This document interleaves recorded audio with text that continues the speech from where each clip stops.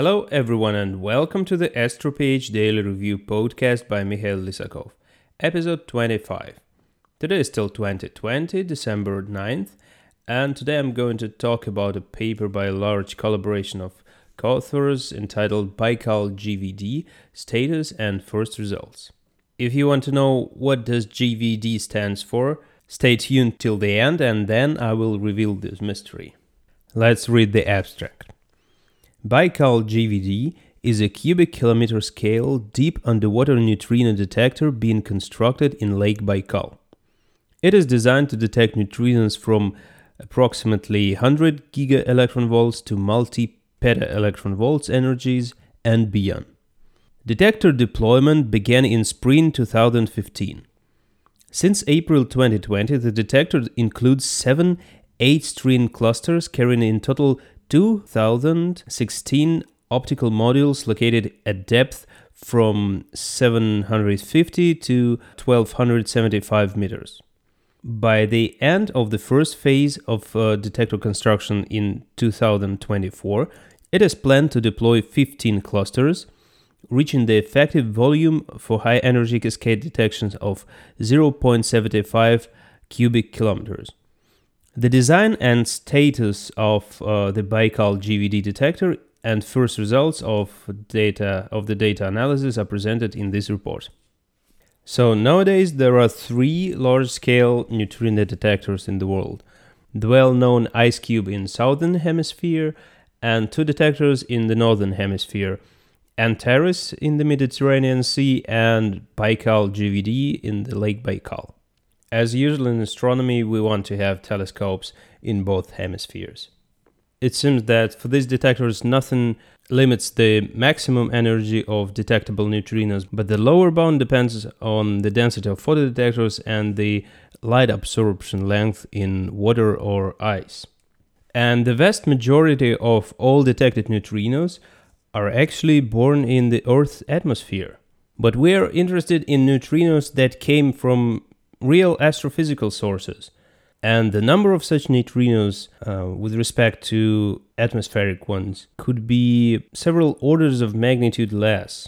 But such astrophysical neutrinos were already detected, and now the question is which sources on the sky actually produced them.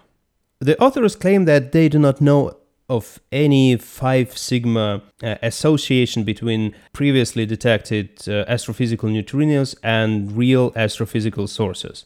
But they clearly point out that there is a 4.1 sigma association between IceCube events and radio bright blazars.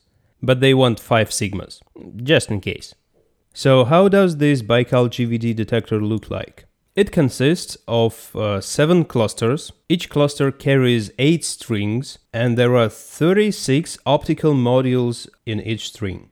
The modules are located deep in the lake, approximately from 800 to 1300 meters. So overall it looks like a party of 7 giant flat jellyfishes. There are plans to extend this party to 15 by installing 2 clusters per year. In comparison to IceCube, water-based neutrino detectors have one more problem. The water floats. Therefore, Baikal GVD uses a special tracking system, and the final uncertainty on the optical module position is better than 20 centimeters. The authors note that both hardware and software parts of the project are being heavily developed at the moment, and nowadays they can track events only within a single cluster. But they're working on software to use all the available clusters together, as it should be in the end. Now, a couple of words on the results presented in this paper. So, for example, in 2019, there were 57 neutrino candidate events. Among them, the expected number of atmospheric neutrinos was only 54.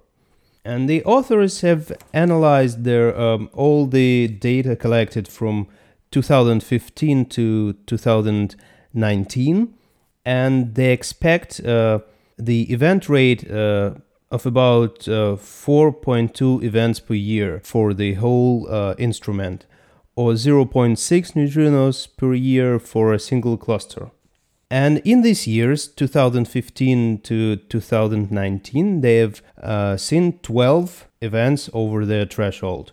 And all these events were downgoing. I think this means going from zenith to the center of Earth. I mean, in that direction. And they have seen only one upgoing event in 2019. The energy of the latter was 91 TeV. So basically, these results have no immediate astrophysical interest, but they simply show that a new neutrino detector is coming to its power, and we're looking forward to see more astrophysical neutrino detections from the northern hemisphere. Now, as I promised, I will expand the GVD acronym. So it stands for Gigaton Volume Detector. This is because the final goal is to build a detector of a volume of 1 cubic kilometer. And this cubic kilometer would be heavier than that of the ice cube. Okay, thank you for listening and see you tomorrow.